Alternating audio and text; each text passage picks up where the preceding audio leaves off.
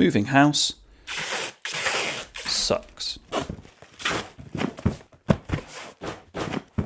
Apparently, it's one of the most stressful things you can do.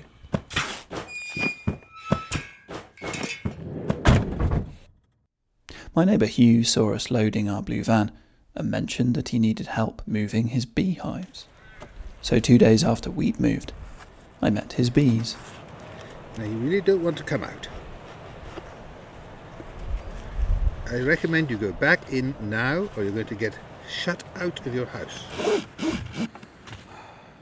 I always think the word beekeeper isn't quite right. You don't really keep them somehow. You're a kind of custodian of them. You're a sort of guardian of them. 1, 2, 3, up. I always thought I would keep bees, but I was a bit afraid of it because I was afraid of the responsibility.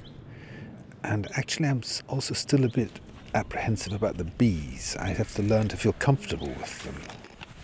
Down. They're not solitary creatures. They're absolutely social insects. They have to have the colony in order to survive. Hugh lives alone in his flat. I don't really know his story. He used to be an ambassador. Now he's a custodian of bees. I think he has family, maybe a son or daughter, but I don't ask.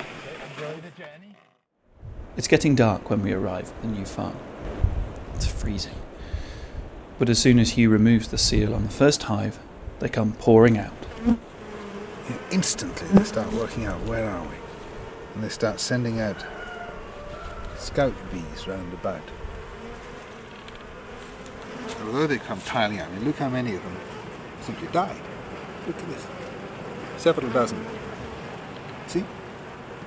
These are all dead bees. I mean, it's freezing, it's 0 here. They shouldn't be outside at all. Come on, go back inside, girls. We don't understand much about the way they decide what they're going to do and where and how. We don't understand what it is that makes them swarm. What makes them move house.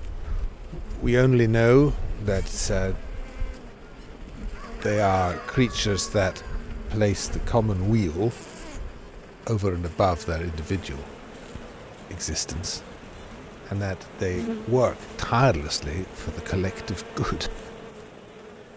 The bees make an impression on me. At our new flat, I write notes to say hi to our new neighbours and invite them round for a cup of tea. No one comes, though. We're not bees.